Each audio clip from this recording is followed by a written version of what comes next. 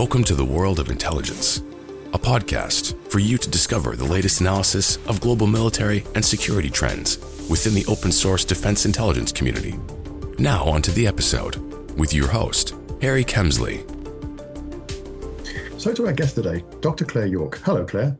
Hi, Harry. Thank you so much for having me. Dr. Claire Yorke is an author and academic researcher. She's currently the Skłodowska-Curie Fellow at the War Studies Centre in the University of Southern Denmark, leading a new project funded by the European Union's Horizon 2020 Fund on empathy and international security. Between 2018 and 20, she was a Henry Kissinger postdoctoral fellow and lecturer at International Security Studies and the Jackson Institute for Global Affairs at Yale University. She's currently writing 2 books on empathy and emotions, the first on their role in diplomacy, and the second on how empathy and emotions are critical to effective political leadership. In addition, she has co-edited 2 volumes on diplomacy, which were published in April 2021. So Claire, perhaps we could start with a question about how did you get into the study of empathy? So I work on empathy partly because when I worked in politics in Parliament and Chatham House, I noticed that there's a lot of understanding and curiosity about the world, but it's not necessarily always translated into the insights that we use in politics or to design strategy. So a lot of people know a lot, but then you get this gap in why are we not always incorporating this into the heart of how we design policies. And my PhD was on empathy and diplomacy and international security. And I define empathy as an attempt to try to understand the perspectives, experiences, context, background, and emotions of another. And that another might be one-on-one. Like if I was talking to you, I'd be trying to get a sense of where are you from, what can I connect with? But it might also be with a community or a country. So when you're dealing with a country, it becomes harder in many ways, because often we talk about empathy as this interpersonal dynamic, which is very logical or biological or neurological. You know, this idea of mirror neurons is used often in the context of empathy or how you feel effective empathy. But when you're dealing with it at state level, it's how does this state conceptualize itself? How do they derive meaning? What are the stories they tell of their past? What stories do we project onto them about their past?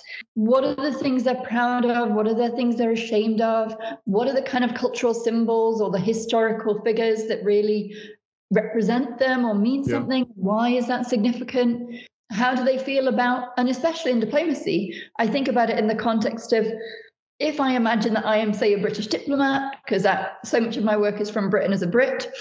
If I'm a British diplomat and I go into the world, what does Britain represent to these different people that I'm engaging with? Not solely in the present, not solely what they know about the interests of the government I represent and the strategy we have for engagement or influence or outreach, but how have our past and historic engagements had a bearing on their perceptions of us and our trustworthiness, our credibility, our responsibility towards them, our likelihood to follow through on our promises.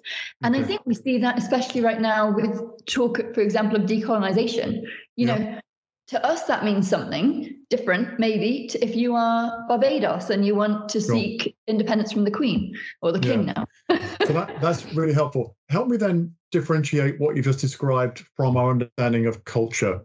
As you describe what empathy would give you, it sounded like you were describing our understanding of a culture, an understanding of the alternative cultures that we are trying to interact with. Is that fair, or is that not quite right in terms of empathy and culture? I'm going to be very much sitting on the fence or be that kind of middle of the road. It is true. It is about understanding culture, but there's intentionally what I want us to do in the security, strategic defense community is be much more open about talking about emotions. And empathy is a lens to emotions, because culture can again be kind of artifacts. Yes. And they don't necessarily have emotional meaning or resonance. And we shy away from talking about emotions because they're seen as a weakness, or they're seen as irrational, they're seen as unquantifiable. But we're humans, we are emotional. And there's this very gendered dimension to it too, that women are more emotional than men. But anyone who looks at American politics during the Trump era, who looks, men are just as emotional as women. We just frame it differently. We have different norms and expectations. So I want to get people talking about emotions as something that is essential to making better decisions and making more human connection. Okay, so I think in that, then I think I found a hook that I wanted to explore. So just bear with me for a second, Sean. So I get what you've said. I like the addition of the word emotion around culture that starts to define the so what of empathy in the international relations. Fundamentally, our podcast is, as you will have known from either Claire or you've heard, about the power, the potential exploitative, the thing we could exploit from open sources and its value. What I want to try and do there is I want to find a thread, Sean, that attaches itself very nicely to this. And my sense of it is that in the modern world, where do we get most of our information from? It's not now so much from the library, the reference books, or even from school. It's actually, we just go straight to the internet and we find from open sources all kinds of things about other cultures, and we develop our own understandings of those cultures frequently by social media and other channels that we exploit for all kinds of purposes. In the open source intelligence world, which I would differentiate from open source information or data, we're trying to derive insights. We're trying to actually take from that set of data that is available open source to derive insights that might drive decisions and might derive more research or whatever. And in the cultural plus intelligence, ethical world we want to work in, which is about empathy, I believe, and I'm being very, very mechanical in my trying to describe it that way, I think there's a role for open source. I think there is something about the mis and disinformation of open source, for example, that might give us the wrong impression and not allow us to be empathic. So I'll pause there because I feel as I'm running away with myself, but that's how I'm starting to connect the dots in my head in terms of what you've said, which is, as I expected it would be, fascinating. And then, Sean, what we've been talking about in terms of open sources. Claire, how does that trigger with you when I describe open source value around this discussion, this need for empathy? One of the challenges that we have in this space, which I think is where empathy connects, and I think this goes to what you're also saying, is that we see data as this kind of landscape. We can get all this information, but it becomes very two-dimensional. Right. So you don't necessarily know the meanings people attribute to that data. You don't know what qualities or emotional characteristics it maybe has. How much does it resonate? And you can access this information, but what actual pull does that have? How do you maybe get the contours of that information by understanding what it means? What is the symbolism of it? I don't know if that makes sense, but yeah, it does. So Sean, I can sense you're trying to speak. Let me shut up for a second, give you a chance to speak. No, I'm thinking for a change, actually, which is unlike me. But so exactly as Harry said, I mean, this is a subject is fascinating. I mean, your sort of thesis there, we could go on so many tangents, but they wouldn't be specific to open source intelligence. And so that's what I was thinking about. How do we apply this to, us trying to get information that we need? And your point there about two dimensions is really, really well made. One thing we're really bad at in our community is not putting ourselves in a different, I would call it culture, but, a different culture's perspective. So, exaggerating effects, some cultures do it all the time. If you want to get the most out of people, and I look back to my days in NATO, where I knew instinctively, if I wanted some, I'd call it human intelligence, HUMINT, from whichever country's delegation, I knew it'd either take them for a beer, go out for a curry, have a cup of coffee at breakfast, but you knew exactly what to do and how to do it. So I wouldn't even, with my Turkish colleague, it would take 3 hours before I'd even get to the subject, because you had to warm them up. Whereas, if it was my, US mate, it would just be, right, tell me what's going on. So that's only one very specific, but I'm still trying to, as you've done a little bit, Harry, make the link between how do we use empathy to get the information that is not just the two-dimensional facts, but, get the meaning. I think it's in the dimensions, Sean. I think it's in the dimensions. So let's use that idea, the paradigm of two dimensions. So I get a set of data from which I derive insights. Okay, those insights are telling me things that I thought I wanted to know.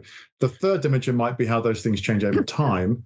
But the fourth, and I think, Claire, what you're saying, really important dimension is, how do I interpret that? How do I understand that through a prism that's probably influenced by my culture, my background, and my perception of your culture and your ethics and so on.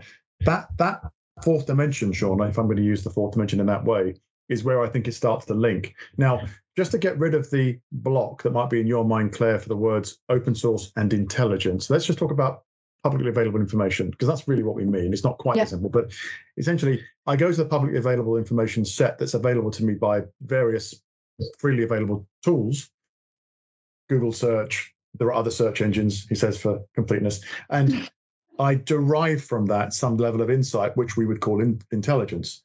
So publicly available sources, how do they influence the way we should be thinking about, or how could we use publicly available sources of data from the various means, channels, to help us better use an empathic view of the world? Oh, that's such a good question. I mean, I guess one of the challenges, and this extends more broadly in how we engage with data, is that we project an image on the other of what we're looking for already. And we really saw this during 9/11, that you look for male of a certain age, who is Muslim, who comes from this town, therefore he must be a risk. Like, he might just be a male of a certain age who's a Muslim, and he just like going to that coffee shop that another guy who is a problem goes to. Like, he might be completely innocent, but we've projected this idea of threat on. And I think, therefore, how do we get access to other sources of data that maybe other people hold as credible outside of our bubble, that reaffirms what we already know? Sean, you're an analyst. Yeah. You've had decades of experience of being an analyst. You're now staring at a set of publicly available information that you are trying to understand, in amongst which you've started to find a series of potential threads that come together into a trend or into an insight. And yet you haven't looked at it empathically. You haven't thought it through beyond the two-dimensional data that you've got in front of you. I think what Claire is saying is there is a horrific tendency for bias, maybe by your culture, education, your experience. Yeah. Oh, no question. If you're not striving for the empathic view, you're missing a dimension. I think that's what you're saying, Claire, in short. Yeah, and I think a key bit I missed from my definition, which is, it's in all the books and articles that I write, but a key part of empathy is self-reflection. So it's understanding both the way in which you engage with the world and the assumptions and prejudices you have. And that is unavoidable. It doesn't matter how much I keep on trying, I am never going to be able to fully understand what the world looks like. Even from maybe the two of you who I know are also from London, the UK, we're still going to have that gap. So, but it's this capacity of like, what are my blind spots? Why do I think that? And also, this is where it gets back to emotions. How am I approaching this?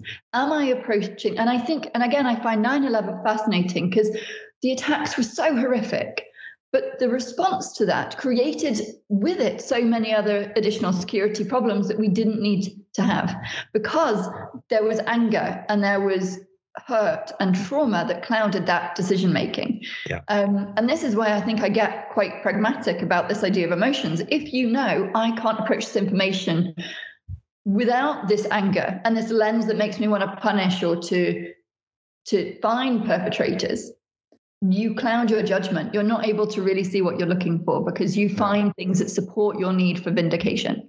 Yeah, and that revenge motivation certainly drives a lot of bad behaviors that we see. And I'm not talking about just 9/11 as a bad behavior, but there's a series of things that spike out of all of that for sure.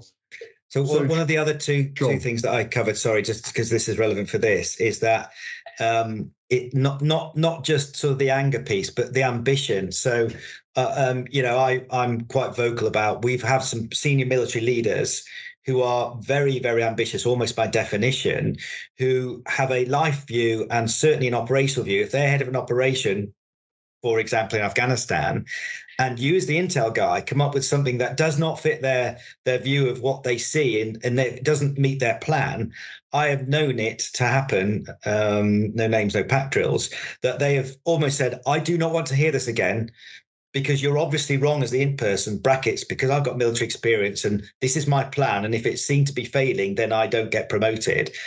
So that was one very side. So the empathy in terms of having empathy within your own community. But, I totally understand, recognize and have at times wrestled with my own conscious and unconscious bias. And we all always in the military intelligence community say, right, okay, and this is the second part of that is what is the culture of the opposition? We need to get into their mindset, and then we all say that, go yeah right, and then totally ignore it.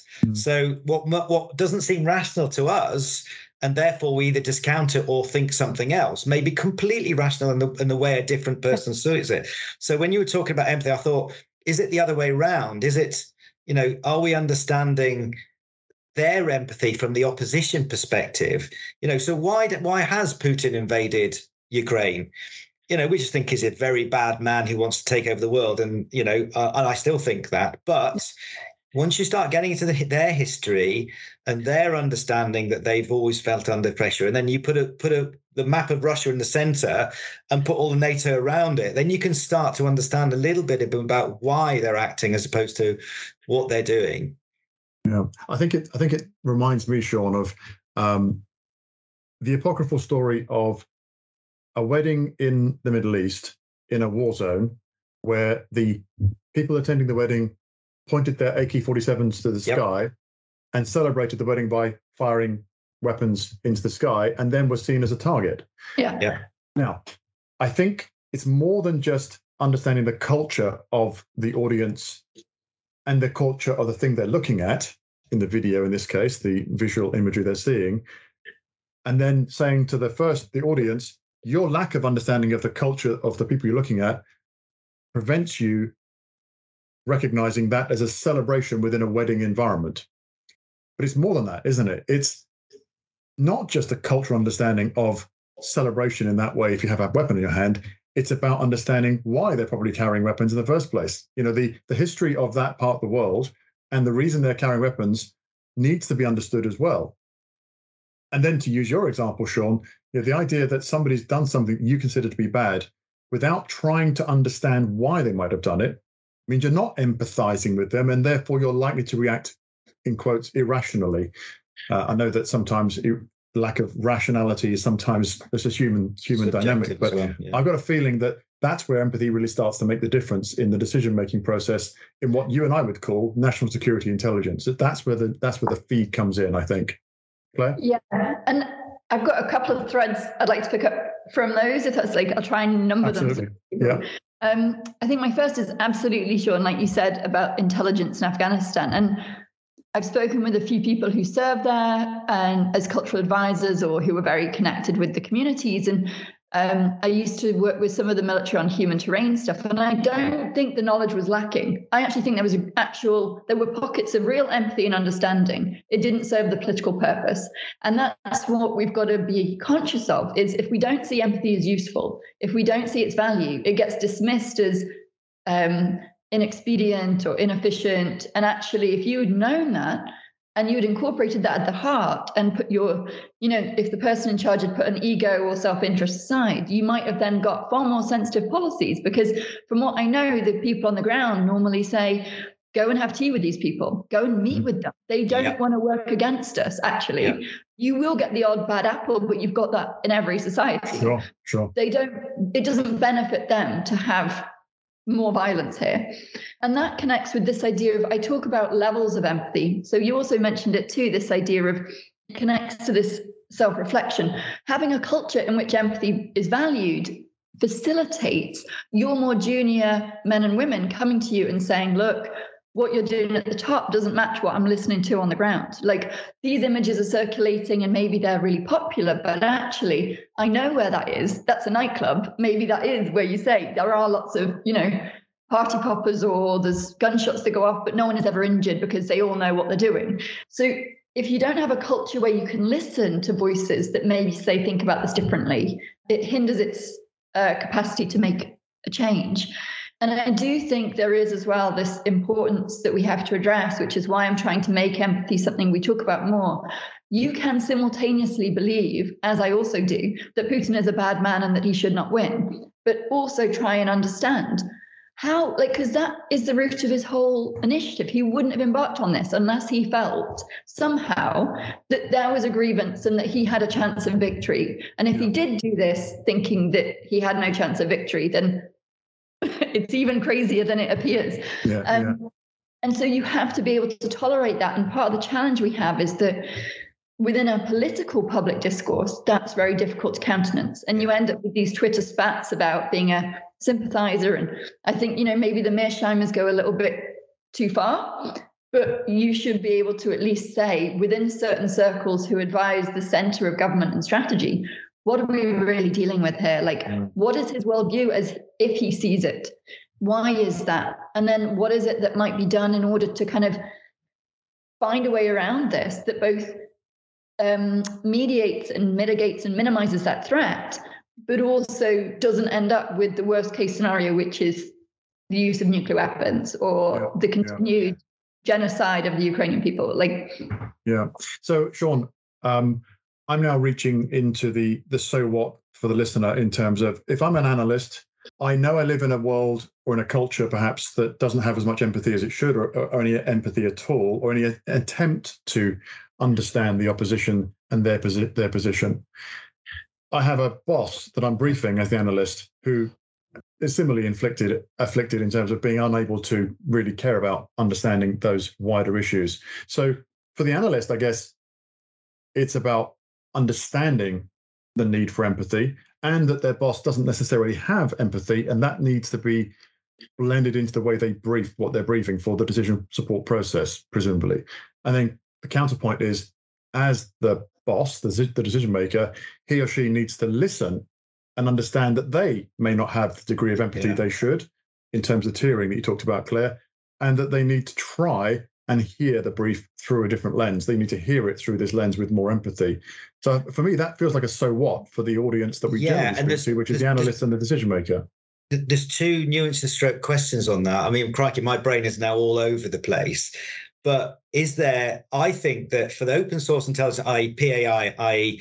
commercial, say, analysts, I think they're probably better equipped to use empathy, and probably do so because they're not in a hierarchical, regimented structure where if the boss says something, you make what you say fit with what he thinks, because otherwise, it's career damning. And also, is there a generational thing? Because that may not be, the military is certainly trying to become more empathetic, you could argue. You could also use the W word, which I won't, but I'd love to have a deeper conversation, Claire, with you about this, though, because, I agree 100% with your thesis that people need to be more empathetic. But have we created a society now where only one side gets the voice? And if you're against that voice, be it, whether it's to do with climate change, whether it's to do with, locking down, whatever, you get shut down. So I would almost say we're getting further away from, and this is maybe slightly a broader sort of element to empathy, if you like. But yes, we should be having that conversation, but are we getting further away from it? Oh, yeah. And it speaks to so much of, I think this speaks as well to the public, so what? Because I think on all sides, it's about, firstly, we need to get better at accepting that politics is complicated. And one of the challenges of social media is it's reduced to sound bites. It's this or it's that. And all the interesting stuff in politics happens in the grey space. And we've become very bad at communicating that grey space, that there are trade-offs and compromises, and we should still call out. And this is a challenge. If you don't have more nuanced news and more nuanced analysis, it becomes harder to hold people to account, because it's always this story versus that story. And if you look back at the news reporting from the kind of 1920s, 1930s, 1940s, where when in America, for example, they're designing the China policy, it was all over the front few pages of the New York Times at that time. Really, really detailed, super small print. This is what we're doing with China. These are the trade-offs with China. And we've lost that. And then also you get editorials or opinion pieces, but we're missing, I think, certain parts of nuanced and complex news. And we have to get better as a public at understanding 100%. That. I'm really struck by that. I have a daughter, Claire, that is an actor, and she talks about the fact that when she was studying acting, she noticed that films used to have scenes that would last minutes without a camera break, without an editorial camera position change. Today, apparently, it's measured in seconds before the camera position changes. And it's got something to do with the way we've been prepared to watch films. And people who are not prepared to watch films with long scenes become quite uncomfortable with the fact that it seems all a bit clunky and a bit slow. And that, for me, tells you about how our society has become increasingly soundbite oriented. Yeah. We don't like reading long articles because we believe we haven't got time to read the articles. There are several journals you can pick up off the shelf online or in newsagents that have very, very long, deep analysis of things, like your 1920s example, but they're not often read because people don't, quote, have the time to do it. And what we prefer to read is the 20-second burst from a social media tweet or some such. So I wonder, therefore, whether another takeaway, another so what for the audience that are not analysts or decision makers is empathy takes time because it requires judgment, and judgment requires knowledge, and knowledge requires learning, and so on. There's this set of activities that we're not predisposed these days to actually follow to really understand things. And that actually, in some ways, it's just easier just to say, I believe that, I'm going to go, and not really spend any time empathizing. Yeah, but I think there's other principles or emotional qualities. I think of them more as principles that should be in the debate, and that is when we're talking about particularly on these issues, it's about affording people dignity. I can disagree with you. I am a very pro-Remainer, and I cannot get inside the head of a pro-Brexiteer. But I'm also not going to call them an idiot because they did it, because I think that's, I don't see how that's constructive. It doesn't help me understand what would have been a very natural response for them to make that decision. Yeah. And I would also say, Claire, if I may, that decision, like others that we've seen in recent times in the political realm, were actually caused by a lack of empathy with the debate. So I remember distinctly feeling in the Brexit debate in the UK that there was an awful lot of name calling and mud throwing going on that wasn't actually analysing the issues. It was just stating that the other side is wrong. Yeah. And that lack of empathy meant that we ended up with a vote, and the vote went the way it did. But I wonder how many of those that voted one way or t'other might have been different votes had they actually had somebody sit them down, empathise with their starting position, and then argue the conversation there afterwards. I mean, as I said, I'm a really pro-Remain. I live in Denmark. I speak several languages, but I think the Remain campaign did not understand the power of emotion, and the Leave campaign gave a vision. They understood how people felt. They understood grievances. They understood how people felt left behind and marginalised and overlooked. And the Remain campaign led a kind of, well, it's all about the economy. And you're like, no, tell us why it's amazing to be European. Like how you can, be a part of that. And I think that's why we need to talk about emotions, the power of them to move people. Yeah. So I think in these debates, whether it's about being woke or the culture, it's whenever I talk about empathy, I say you can have empathy with boundaries. If you have boundless empathy, then you're actually not being empathetic. You're not going to achieve anything. Yeah. And so I could talk to you, and you might be an ardent Trump supporter, and I would say, you know what, I really don't like Trump, but express to me, tell me what it is about him you find fascinating. What is it that compels you? And I hope in doing that, you feel, all right, well, she's not dismissing me as a person, but she clearly disagrees with me. And I think that's different. You can listen to someone. The point is that what you're effectively saying is that you need analytic process whereby you consider all of the options. So it's like we call it tradecraft in the business, in terms of you have to consider all your sources of information from wherever they come, try and get rid of the unconscious and the conscious bias, consider everything from a position of objective analysis and assessment, and then come up with your best assessment of what you think you're seeing. That is the essence of being an intelligence expert. So effectively what you're saying is that empathy is one tool to make sure that you are seeing all angles of a particular problem set. Exactly. I think to go back to Brexit, because I think you raised that really well, is if I am in a position of power at the heart of government, which I'm not, I can be pro-Remain for all my reasons that are both probably not necessarily rooted in fact. They're also rooted in my own emotional connection. So, and I acknowledge that. But you'd go, okay, well, if I go to Hull, why do people in Hull overwhelmingly dislike Europe? They're talking about jobs. They're talking about money. Let's get up the data. What is the data saying about money from Europe reaching Hull? are people from Hull traveling to Europe at all? Maybe there's no contact. Maybe there's no funding for exposure to Europe. Maybe language lessons are down there. And you can then start to unpack this picture. Okay, why is it in Cornwall, which we assume might remain because it's so close to France? Like, what is going on there that they are not? What's the data saying about trade, about relations with French fishermen, about... Yeah.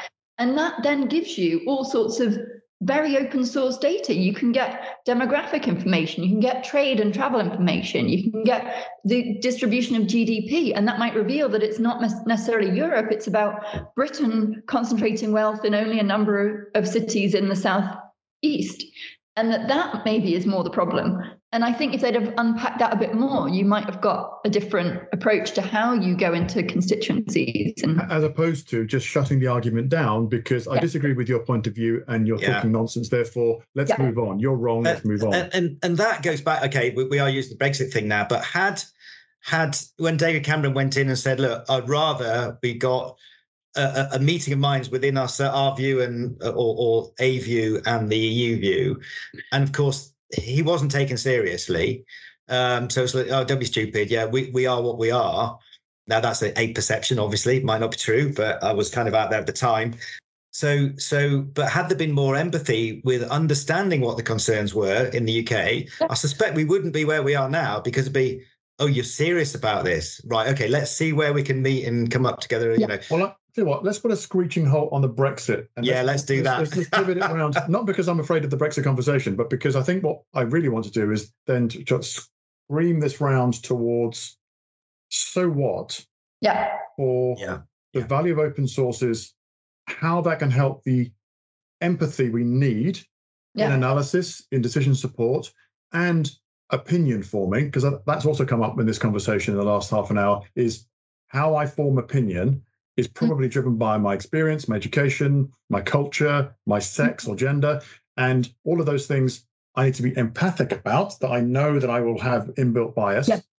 So that feels like a big takeaway for me in terms of the audience thinking, okay, I've never really thought about it through an empathic lens. I should. And it's not just about cultural understanding or language, it's about an emotional component. I think that's the bit that you really added for me, Claire, is that emotional component that comes with empathy above and beyond the 2 or 3 dimensions of what's happening, why it might have happened, and what might happen next. It's now, so why is it happening? What's really going on? What's driving those behaviors? What's the motivation? Is that fair? Yeah, and I think about it also in the context of kind of some of the Me Too movement, which I know, again, can be polarizing. But it's that idea of, if you're a man of a certain age and background, if you just think, okay, well, this makes sense to me because this is the world as I can move through it. And especially if you're in the security domain and you know you can look after yourself. But then what would I feel like if I was a 5'2" woman? How would this maybe look? If I'd had a history of sexual harassment and very small, minor aggressions, which actually add up to culminate to something that makes me feel quite insecure at night on public transport, wherever, how does this then look? And that, you know, and I think it's about having that awareness of, and without getting into the kind of the woke discussion, you know, having an awareness of how your position and lens informs what you see. And then just going, okay, what if I look at it this way? Do I see it the same? What about this way? Does it look the same way that? Sean, isn't this rather like when we talk about tradecraft, we talk about wanting to find multiple sources to triangulate to get the quote right answer, whatever that might be. We talk about the ability to interlock intelligence across multiple other intelligence to see that it's not an outlier or not an anomaly. And then we talk about quality assurance, where we talk about forms of bias, someone to take unconscious bias out. Is empathy, Sean, in short, another element of the quality assurance we should be doing on intelligence process? It certainly should be, but as long as it is empathy and not that unconscious bias or even a cultural bias, and this is where my brain's going now. So I absolutely agree. It should be another part of the tradecraft. And I always go back to an example again in Afghanistan. There were two US intelligence organizations. One was land, one was joint. They had exactly the same intelligence, and they were diametrically opposed as to what it meant. I mean, this is strategic stuff over, the course of the campaign against the Taliban. And on the video in front of some very senior people, they were knocking 7 bells out of each other because they were so passionate and so believed in what they thought. and they were diametrically opposed. I mean, it was just fascinating. And the fact that they were so engaged that it didn't really matter that a really senior person was there, that they would never normally expose that sort of vitriol to each other. So Claire, in your research, can you help somebody, can you train somebody to understand their lack of empathy or help them become more empathic? Is that something that, you could say to somebody, if you really want to be effective at this quality assurance, Sean, you talk to the chief of intelligence on a particular desk with multi-intelligence analysts around them, and he's heard this podcast and thought, yeah, maybe I'm missing something here. I don't know where to start. Is there somewhere where they can go? Something they can read or touch?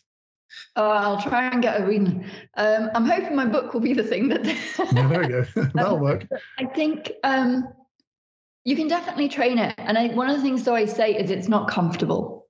And that's what we've got to accept, because empathy sounds like it's really nice, and that's why we don't like empathy, or it's a bit soft. It's like, I'm asking you to step inside the mind, maybe of a convicted murderer, and understand why he's organized this assault on these people. Why is that? That is not something you're going to enjoy. It shouldn't be enjoyable. Or I'm asking you to take the perspective of someone who has such a different worldview to you that it will confront you with realities that aren't easy. And so a huge part of it is that it's not comfortable. But there are training courses. I designed one for King's College for policymakers, for the Institute of Government. There are others as well. I think there are increasingly kind of courses popping up on empathy. There's a lot of it is around management and leadership training. So not really in this space. And that's what would be really interesting. I think, well, by the way, management is no different than in civilian life than it is in military life. We just generally call it leadership rather than management. Yeah. There is a difference. But the point I'm making is I suspect much of what you just talked about will be immediately transferable into the environment that I have in my head. I want the listener to come away from this thinking, I haven't really considered empathy as a function of my analytical process. I certainly haven't thought about it very much in terms of the way it's been described in this podcast. So what am I going to do about it? One of the things that I always do at podcasts, and those that have listened to it will know it, is if you had the one thing, Claire, the one thing you'd want people to understand about empathy, and I want you to focus the answer, if I may ask you this, on the national security environment. What's the one thing in there that you'd want them to hear from this podcast that they would take away? I think we all face a number of complex threats that we cannot manage on our own, that we require cooperation for, and that we cannot determine or control. And that is going to be our strategic security landscape. Empathy, to me, at the heart of security, ensures that you enter into a relationship of iterative design and engagement with multiple constituents and audiences and the public to then constantly shape it. But it's also dependent on having a longer term strategic vision. So empathy is not just something you add on and then it's done. It's a constant process and a practice and an ethos and a mindset that should make you more sensitive and attuned to how that security landscape is evolving and what you need to keep ahead of it. Wow, I have literally nothing to add to that other than to say thank you. Sean? That's not fair, because that was just spot on. I mean, the mindset is there. So I think it, and again, I don't know if it's just me or it's a military thing, but we do tend to think in very definitive terms. It's what we're trained to do, make a decision. I've generally got 2 minutes to get everything that my boss needs to know to make his decisions. And so that doesn't mean to say I haven't spent lots and lots of time distilling that. But I think you can't, it just echoes what you said, really. You can't go, right, what about the empathetic bit? There is a different perspective. It's got to be part of what you're thinking. And, there's several examples going in my head, things like everybody assumed in Syria that because the Alawites were the sort of leading, organization based or sort of tribe out there that had all the money, that the Syrian war would soon be stopped because Assad, it was an Alawite, and they'd say, you're ruining our economy here, therefore don't do this. And so we said the whole thing had 6 months, and we're saying that every 6 months, and it's still going on 6 years later, because we just didn't understand, and we didn't empathize with the fact that the Alawites were more loyal, if you want to use it now, or sort of patriotic, if you want to use that phrase. And so that trumped over their pure economic way of thinking. So it is a way of looking at things through a certain lens, as opposed to right now I've got to tick this box, which is quite, it's quite a revelation, actually. Yeah, I think that's my takeaway, Claire, is I hadn't thought about empathy as a feature of how we think about the world beyond my own personal experience. I think I've never thought about it in the professional environments I've been in. And that lack of empathy probably has allowed me to make poor decisions in the past, because I wasn't trying hard enough to really understand the motivations and the causes of those motivations, and therefore, in quotes, understand the behavior. Not because I now agree with it, but because I now understand it, I can perhaps ameliorate my reaction, perhaps slow myself down just that little bit before I leap in with both feet, and keep that very clearly. I think for the audience, it's going to be, for some, it's mumbo jumbo, tree hugging nonsense. Push it away, right? I think that's quite likely to be the case for some of the listeners to this. Yeah. And others will just be thinking, well, this is way too complicated. I just need to know what I need to know and get on with my job. But I hope that a number of the listeners just pause for a second and ask themselves the question, have they actually thought about an empathic view of what they're seeing, trying to interpret, and then causing reactions to it? Because if they're not, they might be missing something really important. Thanks for joining us this week on The World of Intelligence. Make sure to visit our website, janes.com/podcast, where you can subscribe to the show on Apple Podcasts, Spotify, or Google Podcasts, so you'll never miss an episode.